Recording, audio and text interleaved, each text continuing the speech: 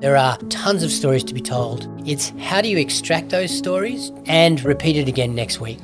We are part of this journey, and what we do from now on matters. Welcome to the Second Renaissance, where we decode the rebirth of human creativity in a technology-driven world. In this second season, we explore how sustainability is elevating our human consciousness and catalyzing us to create within constraints.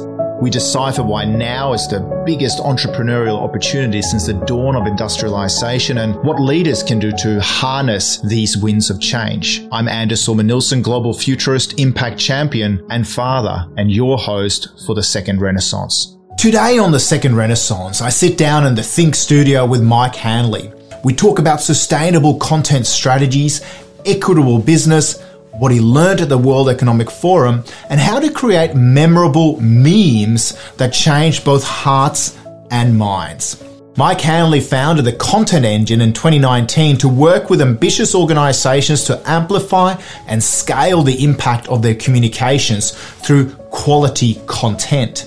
As head of digital communications at the World Economic Forum for 8 years, he built a team that turned the forum into the largest owned media publisher in the world. A graduate of the London School of Economics and the London Business School, he's been working to produce the world's best content with some of the world's top organizations for 25 years.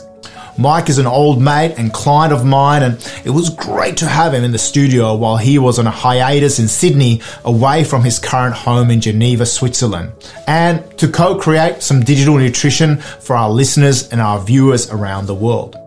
The vision at the Content Engine is to become the world's most advanced content agency, combining technology and art for effective communications. Welcome to the Second Renaissance, Mike. Great to have you in the studio in Avalon Beach, all the way from Geneva. All the way from Geneva, although today it was just from Bondi, which is far enough, frankly. Little pit stop, but great to have you back in Australia, on the ground. The way things are changed because of the pandemic. It's great to be here. It's definitely a different pace of life in Australia post-pandemic. In fact, it's a different pace of life everywhere post-pandemic, but it's a different pace of life over here than it is in Europe, and it's been nice to sample that. So we're sitting here creating content, and I hate the idea of, or the expression of, creating content. But we're living in this world where, of course, content is at the forefront of everyone's minds. I heard a great statement that you might have come across, because we're going to talk about content and sustainable content and digital nutrition and all the rest. Content. You, of course, run a company called the Content Engine. So I'm not dissing content, but I heard that content is chemistry wrapped in narrative. In other words... I love that. Yeah. Isn't it wonderful? I mean, we know about the hero's journey and the importance of digital nutrition and how story can change things. But it makes me think about not just our story, but the fact that when creators create content, it comes with responsibility. And it comes with a responsibility because every piece of content in a digital world, which can be quite addictive, comes with this sort of ethical responsibility, or when we create something, it can have the ability to trigger brain chemistry in the recipient or whoever actually consumes that content. It's an interesting idea because actually, the kind of content that you're referring to is, blogs, videos, Instagram posts, that kind of content is one thing. And if you're a leader of an organization or somebody who, in fact, a leader of a team or even a team member who needs to get into the hearts and minds of their colleagues, you need to tell a story and you need to be able to add a little bit of chemistry, right? So even that, when you're going to the team meeting and you're talking about what it is we're going to do next week, or how, sorry guys, we're going to have to work hard because X, Y, Z, you're telling a story and you're getting into the analog hearts and the digital minds of your colleagues, right? So it's all about how do you add that chemistry. And it's a bit of a tangent, but one of my favorite distinctions lately has been, what's the difference between a narrative and a story? Do you know what the difference between a narrative and a story is? No, but I would love to be enlightened. To find out. Yes. A narrative is leaves the ending open, whereas a story is the hero has his journey and then he gets the prize at the end.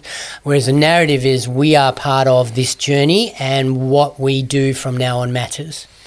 And that's the difference between narrative and a story. Yeah. So you can use that. Yeah, anytime. fantastic. Yeah. Well, there you go. It's going to be an important thing in my futurist toolkit in the near future and far horizon futures as well.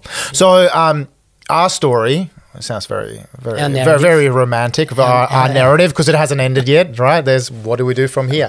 It's great, as I said before, to have you back on the ground in Australia. You're doing some great, amazing things since you left the World Economic Forum as the head of digital, as someone who really, I think, won the digital minds and the analog hearts of what's going on at the World Economic Forum at Davos. You're back from Switzerland in Bondi today at Avalon Beach. But we go back. Our story kind of begins in 2009. I know you were working for the Australian Financial Review at the time. You gave my first book 2 out of 3 stars. I still hold you to account for that. Missing star.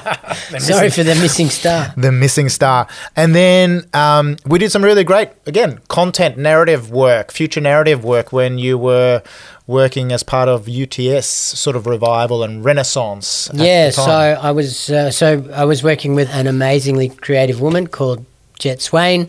Hello, Jet. Hello, Jet. Who hired me to build a team, to build a brand. We invented this brand called Business 21C. It was, earlier in the 21st century when things were still... The 21st century was still fresh. Still optimistic.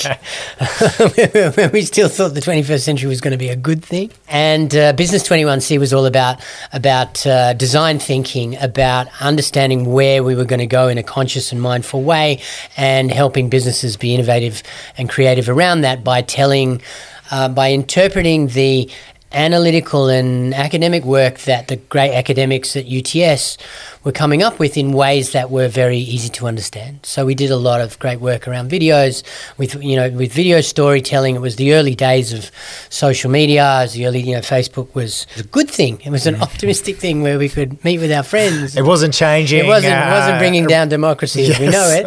But we did a lot of hugely creative things with this concept of a new way of doing business, designing a better future.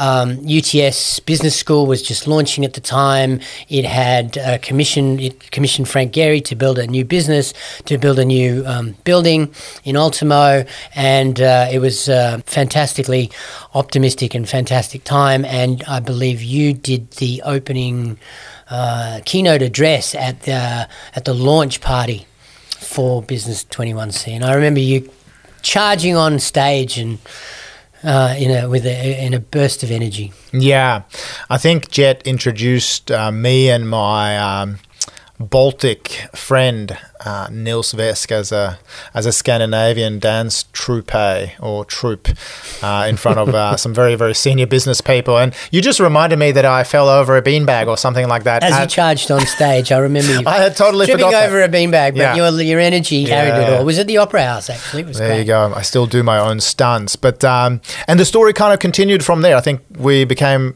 pretty good friends, and we've had the opportunity to connect in Geneva at the World Economic Forum. I actually believe that even further back in time, just after we'd done work at the Sydney Opera House together and with B21C, we actually sat down in the very early days of podcasting in like 2009, 2010, thereabouts. Yeah, that's right. And recorded at the University of Technology, Sydney, pre-Spotify and all the rest. We had a regular weekly podcast where we invited notable thinkers such as yourself, and we had a weekly newsletter, and it was really a fantastic model for the kind of thing that every organisation does these days, or has to do, in order to communicate with their customers and with their partners and their stakeholders. And what I do today, or what my team does today at the Content Engine, is a direct line from there. So what I did at Business 21C, I then went on to do in spades at the World Economic Forum. So today, the World Economic Forum has, 6, 7, 8 million visitors a month to its website. It has the little videos telling stories in digitally appropriate, viral ways. Those little videos get 1 billion views a year across Facebook and the other platforms, and learn an enormous amount about how to create content create high quality content in a factory kind of an environment where you've got quality control, where you're moving things through the conveyor belt and getting things out, making sure that the system doesn't confound you in the process of getting to publish your content, and then understanding who's reading what's performing well, how different pieces resonate with the audience, and doing more of that and less of what doesn't work, and reading the analytics and going back and doing that. Sounds like a sort of a Netflix, but for business thinkers, and data-based approach to client centricity and educating the world, and of course I guess the stakeholders and the decision makers then end up at Davos. So the idea with the World Economic Forum is a large organisation. It's got 1,000 corporate members. Each member pays varying amounts of money to be a member, and that those membership fees allow you certain rights, access rights to go to Davos. But in and around that, there are literally tens of initiatives around improving the state of the world. Creating. You name it. There are tens of initiatives that the members get involved with, and so there is like many large organisations, there are a ton of stories to be told across this, across everything that's happening in this organisation, and also in the world around issues and themes that impact what's happening inside the organisation. And that's true for the forum. It's also true for any whatever company or organisation or not-for-profit or whatever you work for has a ton of stories to be told. So the question is not, do we have content? Because of course you do. Yes, everybody comes to work every day and everybody is contributing, and they're contributing because of the narratives that we tell ourselves when we go to work. So there are tons of stories to be told. It's how do you extract those stories into actual ideas for pieces of content, and then how do you turn those ideas into actual pieces of content, blog posts, videos, Instagram posts, TikToks, whatever it is. How do you tell the stories that you have to tell in ways that are appropriate and repeat it again next week? Yeah. So that's the kind of through line from Business 21C around all of those stories that we were telling around design thinking and business, the World Economic Forum, and all of the dozens, hundreds, thousands of stories that we told there, and now what we're doing at the Content Engine with our customers, and how we help our customers tell their stories repeatedly in high quality and high impact ways. And there is a certain sense of sort of memetics around this, or idea viruses, or as you call it, the sort of content factory, and ownership of certain styles of intellectual property that come with all of this. I mean, I'm just thinking of one example here, which is the terminology around the fourth industrial revolution, for example, which I believe you and some of your colleagues and the CEO at the World Economic Forum sort of came up with. But I think that was a concept, and this sort of intersection of biology, the physical and the digital, if I'm not mistaken, that has shaped a lot of organizations thinking about the world we're currently in, this idea of the fourth industrial revolution. But tell me if I'm wrong, but is that an example of like a piece of content that you can then drive a lot of awareness from, not just in terms of who your stakeholders are, but also kind of elevating, the world's consciousness about the trends that are shaping the next 100 or 200 years? Well, it's a great example of how content can drive awareness. So if you're curious, go to Google Trends and type in the fourth industrial revolution and go back 5 years. So the fourth industrial revolution, which is this idea that, the technology revolution that we're going through now is a continuation of the first one that happened in the north of England in the 17th century, and through electronics and computing to now. And what's happening now is that technology, humanity is becoming interwoven with technology in a way that is historically significant. So it's an idea, and it's an idea that Klaus Schwab, the chairman of the World Economic Forum, came up with to explain the world around us. And that's what leaders and storytellers are always in the process, as we've already talked about here today, that you're always in a process of explaining the world around you, and you do that either through stories or narratives. The fourth industrial revolution, if you go back to, go to Google Trends, you can see that it didn't exist. Then Davos happened, and it's now part of the global vernacular. And we did that through telling stories about what the fourth industrial revolution actually means.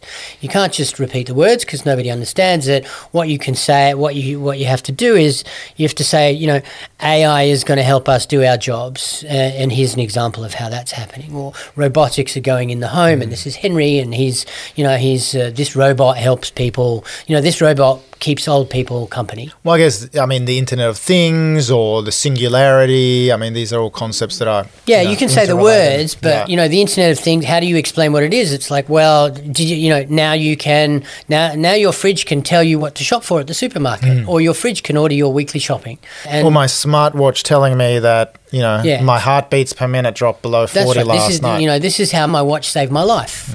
That's a story. And so...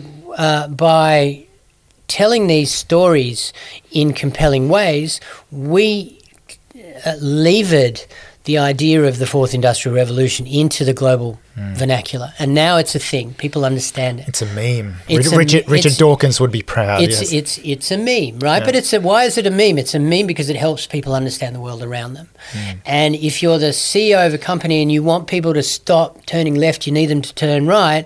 You need to tell them a story about why right is better than left. If you want people to paint the room pink instead of blue, you've got to say, do you know what? Pink is much better for the future because X, Y, Z. And if you go pink, you'll be part of the team pink. Let's go pink. You can't tell people, or you can tell people, but you also need to show them. And content, as the kind of content that we've been talking about, is showing people and transmitting those stories and those memes into people's heads.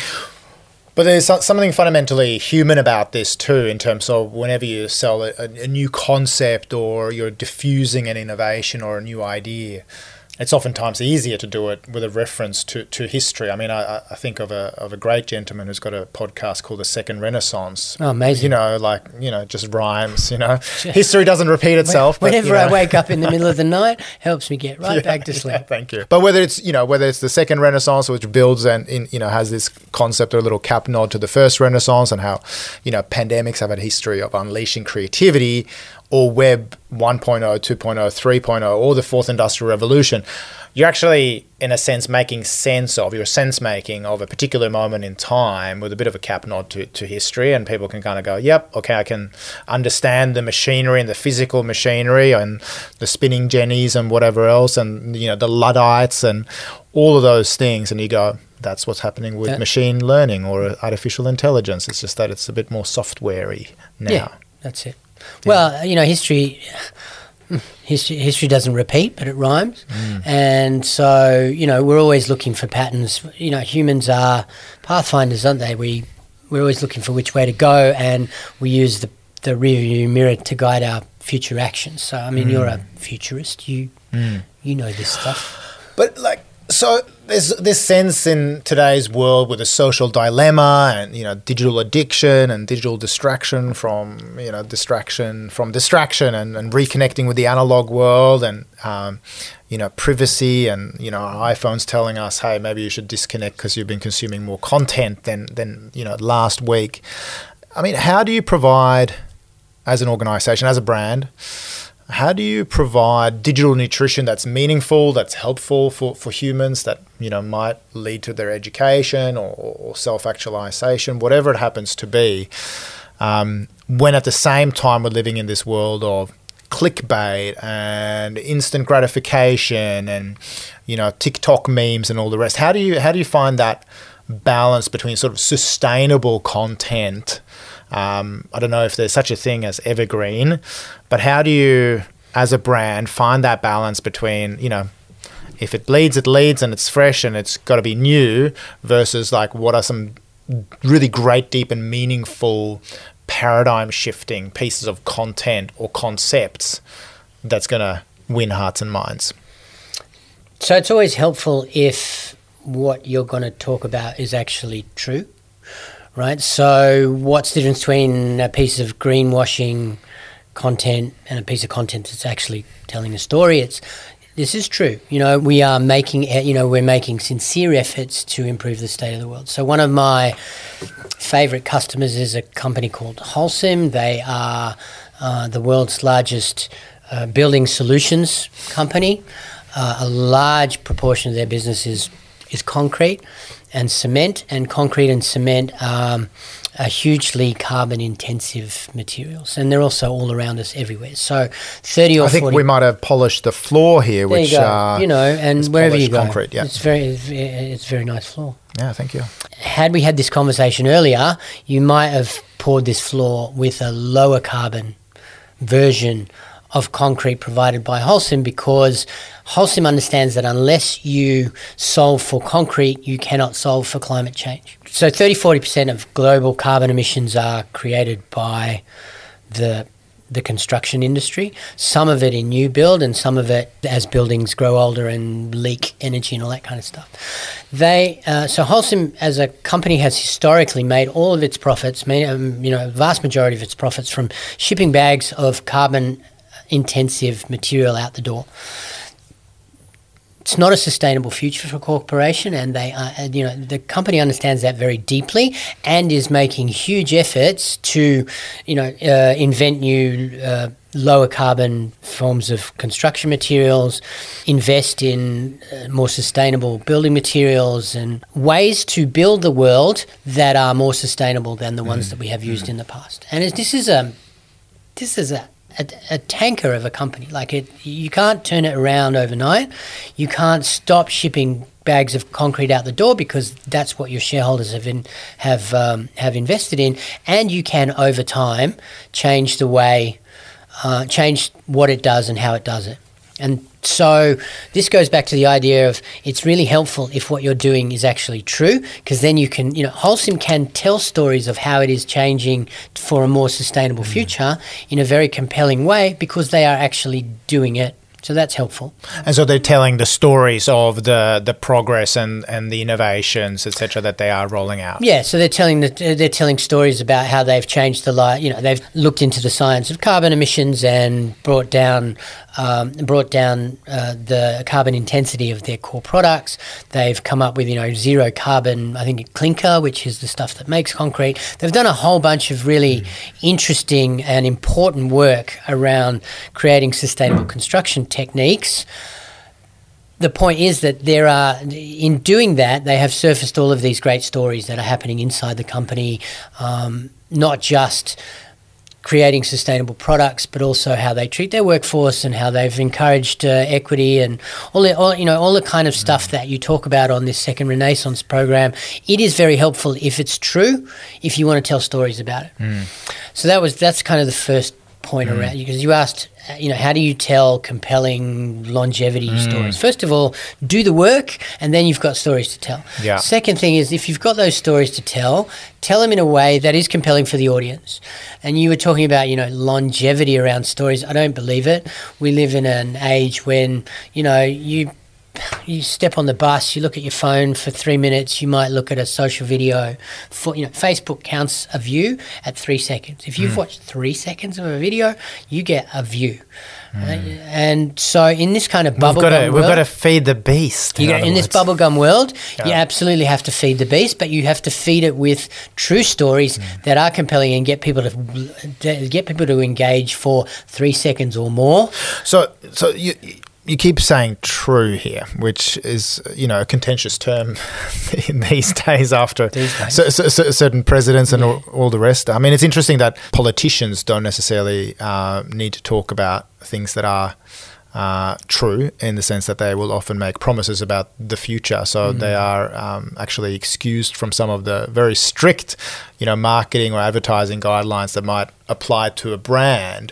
So I just want to tune into this idea of truth and not post-truth and truthiness and true facts and all the rest. But when you say true as a brand, do you mean that it needs to be sort of digitally verified to ensure that someone like Holcim or Unilever or whoever's transitioning into a green future, that they are telling something that they can verify on the blockchain? How do you sort of measure that, and how do you bring it across so that it's believable and true? I guess the most important audience who needs to believe it is your people. If one of your employees goes onto social and sees a story told about the company and knows it's bullshit, then you're sowing the seeds of trouble, right? If you're claiming, net zero, and you're not net zero, then just like if you're a lying politician, it might not come back to bite you right now, but it probably will eventually. We're still waiting to see if So the most important audience are your people, and when you're talking about sustainability and about creating a better future, I think the most important thing is that you are making sincere efforts.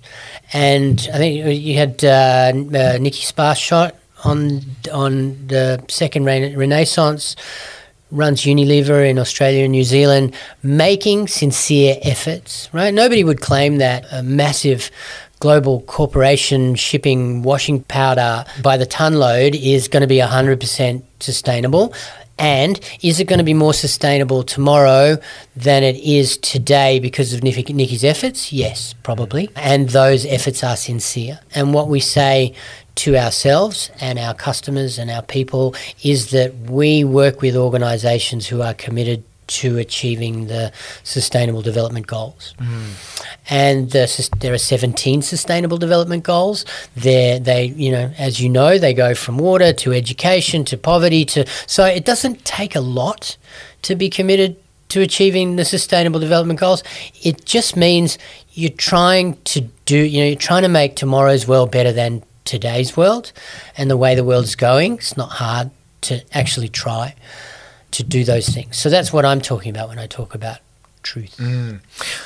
And I guess it's the country, the brand of Norway comes up in my mind as the Saudi Arabia of Scandinavia. Norway has this climate change paradox alive in the narrative around the country, right? So us Swedes are always a little bit jealous of the fact that Norwegians always seem more or richer than Swedes, and we've sort of glanced across the border with jealousy and a little bit of neighbourly contempt, keeping up with the Norwegian Joneses, like the Victorians and the New South Welshmen. There you go. So we look at the fact that 16% of the automotive market is currently owned by Tesla. 65% of vehicles in Norway sold last year were electric, and 97% of all electricity generated in the country comes from renewables, and they are the second greenest economy in the world. We have these brand associations to Norway around fjords and the outdoors, and amazing outdoor brands like Napapiri and Helly Hansen, etc., embracing, renewables and wind and, the cold and the freshness of Norway. And then we go, what funds all of that? Of course, is oil and gas and the Sovereign Wealth Fund. If that was a corporation, you'd be going, okay, well, you're doing these bits over here that are really impressive in terms of the green transition. But do you think it's right that you are financing all of this with revenues from fossil fuels that are being exported to other countries? And so the problem is sort of shifted, while Norway has no problem saying 97% of all our electricity comes from hydro and from wind, etc.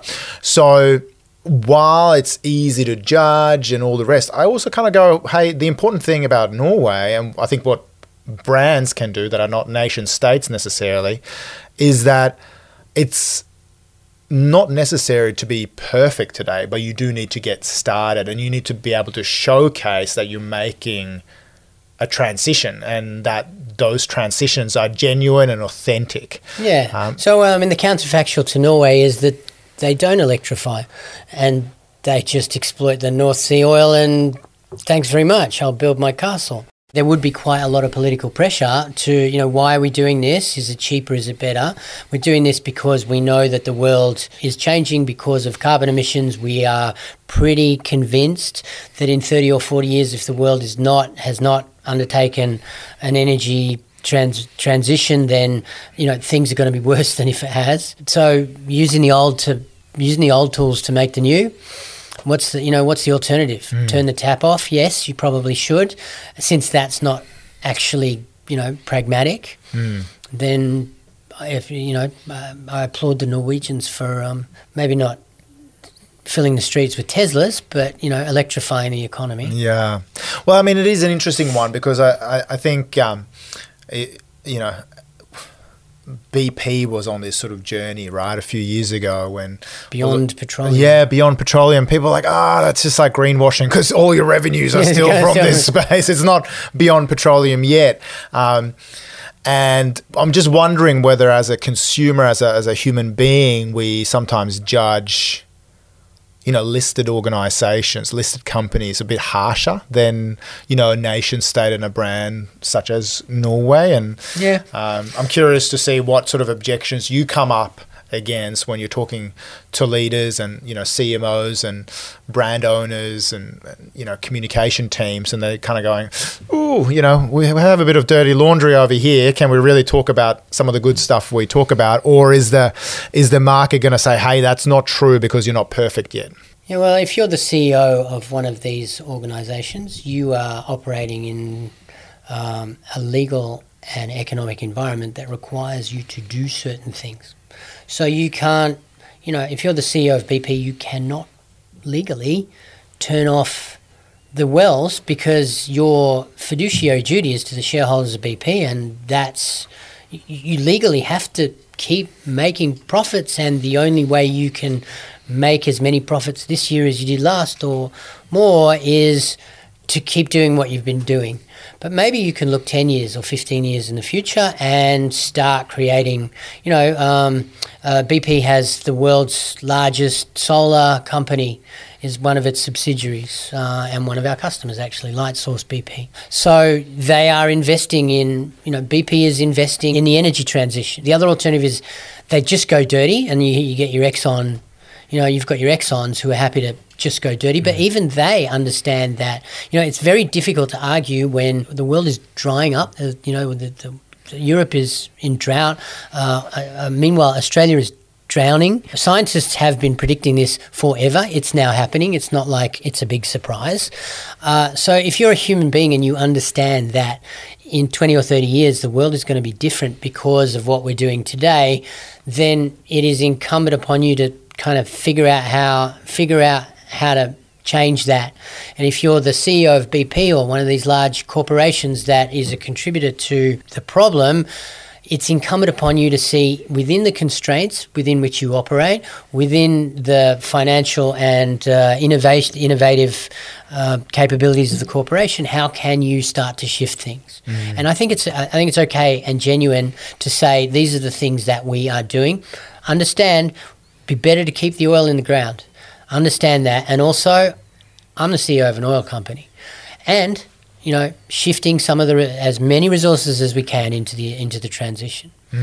So it's a complicated narrative to tell if you are that CEO, and it's also a narrative that you have to engage your people on, because at the end of the day, every day people are coming to work making a decision whether they want to be there or not, and you need to tell them a narrative that gives them a reason to do that. So then let's go back to concrete, excuse the pun, to concretize these examples around content. To me, this sounds like it's a sort of a commodity space, but please educate me if I'm wrong. How do you make stories that are sexy or that, capture the imaginations of, people in procurement or the end consumer when it comes to telling a sustainable story or the journey that Holcim is currently on? Yeah, so, okay, in practical terms, you can look at the Holcim's LinkedIn page and see all the stories that we're telling.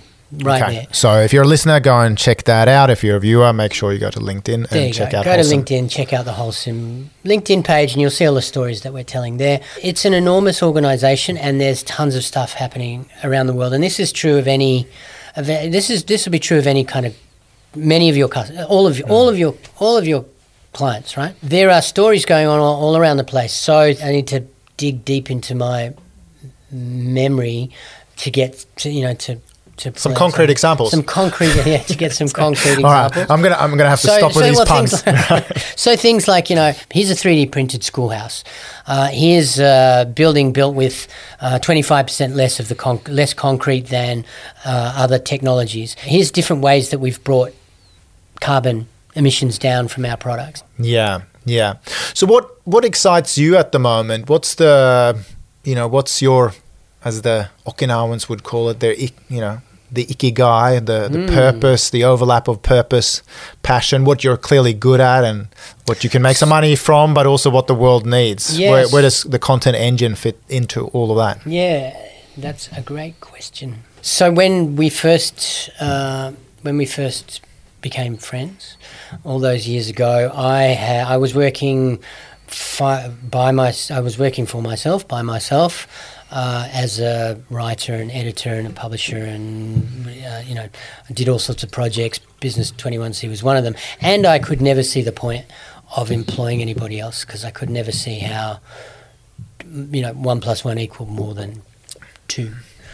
And then I got recruited into the World Economic Forum, and all of a sudden I was running a team of 12, 15 people. And I did that for close to a decade, just building, understanding how organisations go through cycles, how to run a team where everybody's doing what they ought to be doing and complementing each other.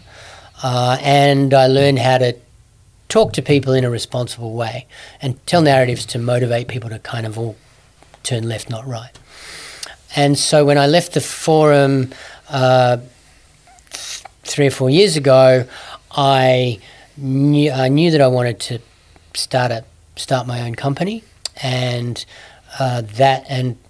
started the Content Engine. Knew it wanted to be in content, obviously, called it the Content Engine. Knew that what I had learned at the World Economic Forum about how to structure content production as a factory model, but to do it with quality and in a timely way. So high quality content often. That's what we did at the forum, and that's what we do at the Content Engine. And so I learned the craft of content while I was an individual contributor, as they say, back when I was Mike Handley editorial. And I learned the craft of leadership at the forum, and now I learned the technology of content and the craft of leadership at the forum, and now I'm applying that to the Content Engine. Took a couple of years to kind of figure out what we do. I mean, I knew we did content. When I left the forum, I started doing consulting, and the end point of the consulting was, well, you need a lot of high quality content. And then the client would say, okay, In fact, you were one of them. I was like, you need a lot of high quality content. You were like, yes, I do. Who's going to do it? I was like, well, that's a good question.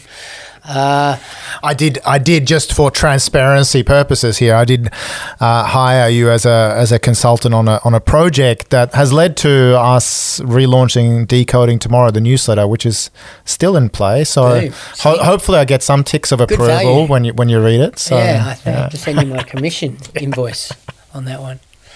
No more invoices, Mike. So we talked about leadership craft and the narrative and I'm not going to call it the sausage factory of content because that's not what it is, but it's high quality content and how you kind of systematize it. You know, there's nothing wrong with a good quality sausage, and a good quality sausage is made in a good quality sausage factory. Yeah. Right? You know, what makes, I hate this example, but what makes a Tesla, it's the quality of the factory that it's made in. And what makes the quality of the content that we produce is the quality of the team and the technology and the process that we use to create it. And all of that was stuff that I learned through. So I've been in content for 30 years now, and this is my ikigai. Cool. And given that content is chemistry wrapped in narrative, what kind of brain chemistry do you seek to trigger by collaborating and helping your clients create their content? What's the effect that you're seeking? Yeah, so actually in most organizations, the challenge is not do we have stories to tell? The challenge is how do we tell them in a compelling way repeatedly, right? You can do it once. I always say content is it's like feeding the kids. You can't say I fed the kids last week. We can, but that's not going to help. You need to feed them again today and tomorrow and the day, and 3 times, by the way. And content is very much like that. It's not good enough that you did it well last week. It's not good enough that you did it well yesterday. You have to do it again today and tomorrow and the day after, because otherwise the audience doesn't care about you. They don't care about you. They only care what you're serving them today. You know, many corporate communications teams are set up for project work. You know, we're working towards the annual report, or, you know, to communicate what's happening around the annual report, or there's, you know, our annual leadership drive, or they're set up around that kind of stuff. And they're also set up around, many of them are set up around the traditional media. And the traditional media is good for making the CEO feel like they're being quoted in the FT or the Economist, but bad for actually getting your message across. First of all, it's hit and miss. And second of all, it's not constantly in your face in the way that digital is. And if you're on LinkedIn every day telling your staff, telling your potential staff, telling the people who follow your brand the stories, and you're doing it in a compelling way consistently, then you're hitting it out of the park in a way that your bosses probably didn't anticipate. And because then, of course, the end consumer or the end, you know, the stakeholders that need to know something about Holcim or some of your other major brands, is it that end brand perception that you're sort of seeking to shift or to embed, or is it being front of mind? Is it a branding sort of challenge at the end of the day, or? Yeah, it's a branding challenge, because how do people understand what your organization stands for unless you tell them? And you can't just tell them.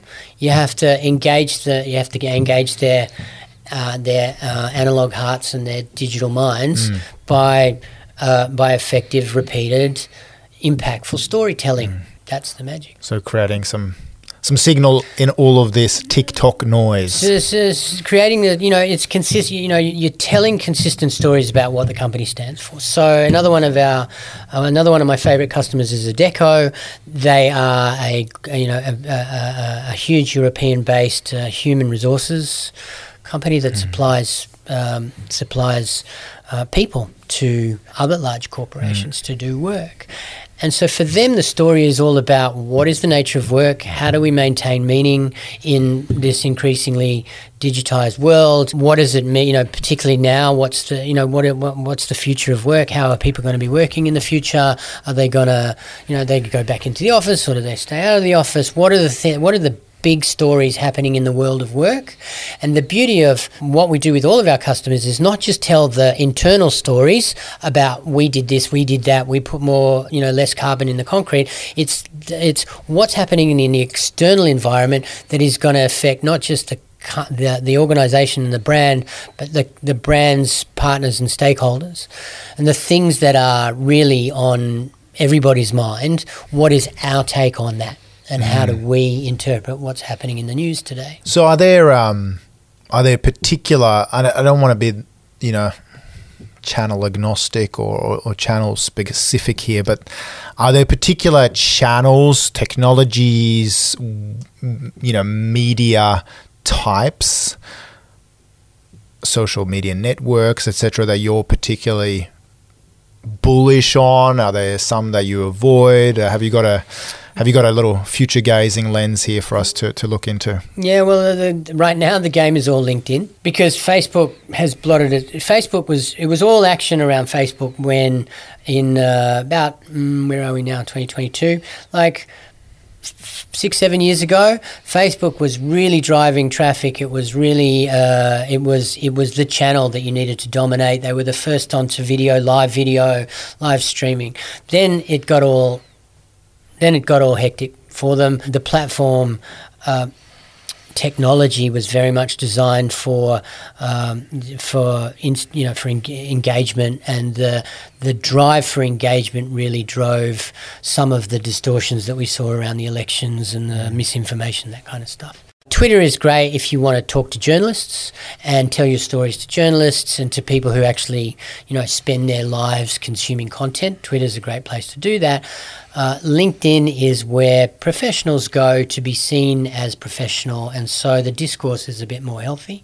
It's not an amazing platform, but it's also not so terrible, and that's where most of our customers are putting their efforts, because it's also a great place to recruit people. Obviously, it's a great place to get your brand values out. It's a great place to tell your stories. TikTok is super fun, and also it's for brands. It's a kind of a treacherous place to be storytelling, because it moves so quickly, and what works today may or may not work tomorrow. It's quite mysterious in the way it operates, and so it's less of a strategic play and more bit of fun. And what about I'm just asking for a friend, but self-serving questions, but also for our clients. Do you have a view on sort of the digital nutrition mix, like podcasting, video, picture says 1,000 words, text, white papers, trend reports? Like, what's your take on where do you, what kind of mix do organisations in either B2B or B2C? Yeah. So the way we solve this problem at the Content Engine is we have, I mentioned earlier that you need to tool up for consistency. It's a marathon, not a sprint.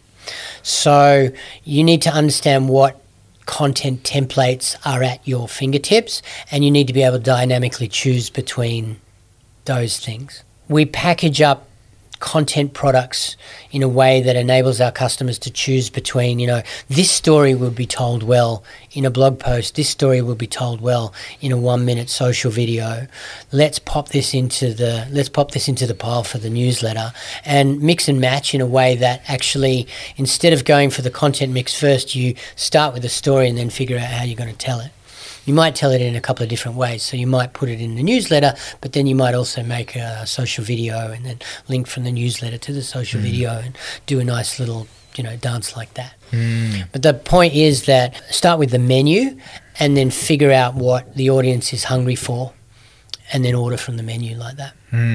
Any particular sort of success stories that you guys have worked on, or who do you kind of look to for inspiration of a brand that's totally nailed the mix, or are really able to on a consistent basis capture hearts and minds? Well, my experience at if you look at the World Economic Forum's channels and the way that team tells stories, because that's my heritage. So I love to look at all that, and they get it right they get it right around forum stories all the time.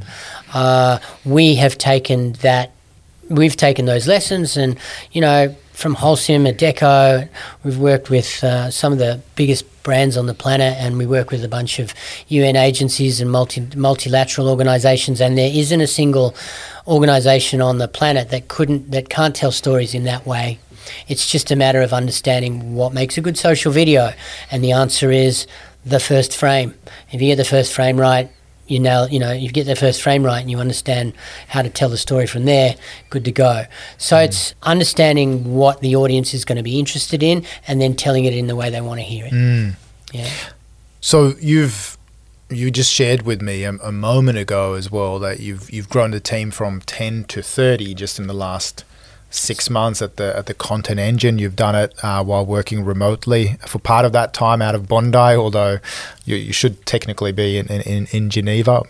There's no shoulds, but that's where the key and the apartment is. I know you also live in Bondi, but I'm curious. I mean, it's always said that plumbers' taps always leak. Is that true in your instance, or how have you been able to get the signal about the Content Engine out to the world to all of a sudden throw fuel on fire? Okay, so I can't say I'm massively chuffed with where we are as a company about telling our story on our channels. We're working on it all the time, and also customers always get priority. So, but is that a case of like equipping your clients and seeing the power of word of mouth, that old school idea? So the demand for our product is infinite, right? There isn't an organisation on the planet that doesn't need high quality content often. It just isn't. And if you think you don't, you're wrong, because this is how organisations communicate today. What was the constraining factor was how do you scale quality? So it took 18 months. 2 years of working in a startup environment where we tried all sorts of things. We tried massive content-based project work. We tried we tried consulting around misinformation. We did a whole bunch of stuff. And then in the middle of last year, we're like, okay, we know what we want to do. We want to do high quality content often, and we want to do it in a way that is repeatable and is good value. We took the summer pretty much last year, the European summer, to put in place the foundation for growth. So understanding what the roles are in the organisation, so that you can, when you need an editorial account manager, you can advertise for the right person, you can recruit the right person, and when they join, you can teach them what to do without having to invent it again. So, creating the roles, creating productizing the product. So when before, at the beginning of last year, if we were engaging with a potential new customer, I would meet with them and we'd have a good conversation. What problem were we trying to solve? I'd write a lovely proposal over 3 pages, and I'd, suck my teeth as I put the price on the bottom of it, and I'd press send, and then I'd hope that it would all come in. And I was exhausted by all of that, and also understood that it wasn't going to scale. So we said, if we're going to do this, we've got to do it to scale. We've got to create the foundations to scale. We productized what we do. We created the roles for growth. We structured the marketing so that somebody who wasn't me could sell the product. We got a fantastic head of growth, Rob, who is no doubt listening to this. You're amazing. Keep doing great work. And from there, it was just a matter of putting the blocks on top of each other. So it's not that demand is not the constraint. The constraint is being able to supply high quality content often for the customers that you've got. Because we could sell a ton of it, but then you can't deliver unless you've got the right talent, the right technique. And at the same time, in the last 12 months, we've built from the ground up our own technology platform that structures the entire content supply chain from ideation through to distribution and analytics, all in kind of one place, so that our customers know what's happening across all of their content, products, and can look at it, go for approvals, approve stuff, check analytics, all that kind of stuff. We built that from the ground up, and we can now, we've built a platform that can now take hundreds of customers if we can, backfill the roles and the talent behind them. And they can all quality check the sausage manufacturing. They can all go in and the sizzle. sample the sausages and whatever stage of production. Change the ingredients. Fix the recipes and all the rest. So it's been a super exciting year, and there's more to come. Just reflecting on our journey over the last hour here and the narrative or the Odyssey, I do think about the amount of organizational and brand narratives and stories that are going to need to change and evolve over the next 8 years out to 2030, as there is a massive transition towards a green economy. And so, again, an infinite amount of demand for telling new stories, not about the past and old revenues, but also where these companies are going to need to, in a sense, create trust with their consumers, their customers, their stakeholders, their investors, and talent to go, yes, this is what we used to stand for, but now we've shifted, beyond petroleum or whatever it happens to be, or Norway into the green future, and this is how we're doing from brown washing powder to green washing powder or whatever it is. And how are you going to communicate that? You're not going to do it by press release. You're not going to do it by CEO speech. You're going to have to do it on social and digital, because that's where people are. That's where people are watching. Yeah. So that's why there is an infinite demand for what we do, because it's not easy to get it right over and over and over again. It's just not an easy thing to do.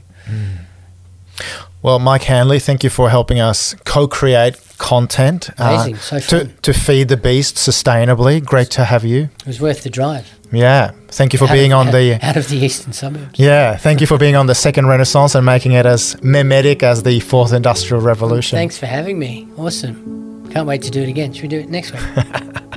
We will. Thank you for tuning in. And if you want to learn more about Mike Hanley and the Content Engine, I'm sure they can Google www.thecontentengine.com. And even if you don't spell it correctly, Google will tell you with its algorithms what you might have searched for. Look me up on LinkedIn. I publish a weekly newsletter, and one of the reasons why I wanted to come and do this podcast was because whenever it comes out, I won't have to write the newsletter that week. I'll just plonk it in. So it's called Content Ed, and it's published on LinkedIn, and you can subscribe for free with just one click. Yeah, easy. We love that. Totally seamless. Thanks, Mike.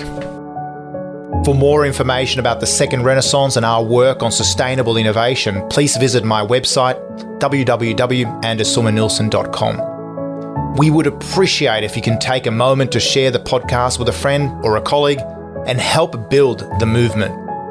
We hope that what we learn together on the Second Renaissance can help us all build a sustainable future for ourselves and our children. See you in the near future.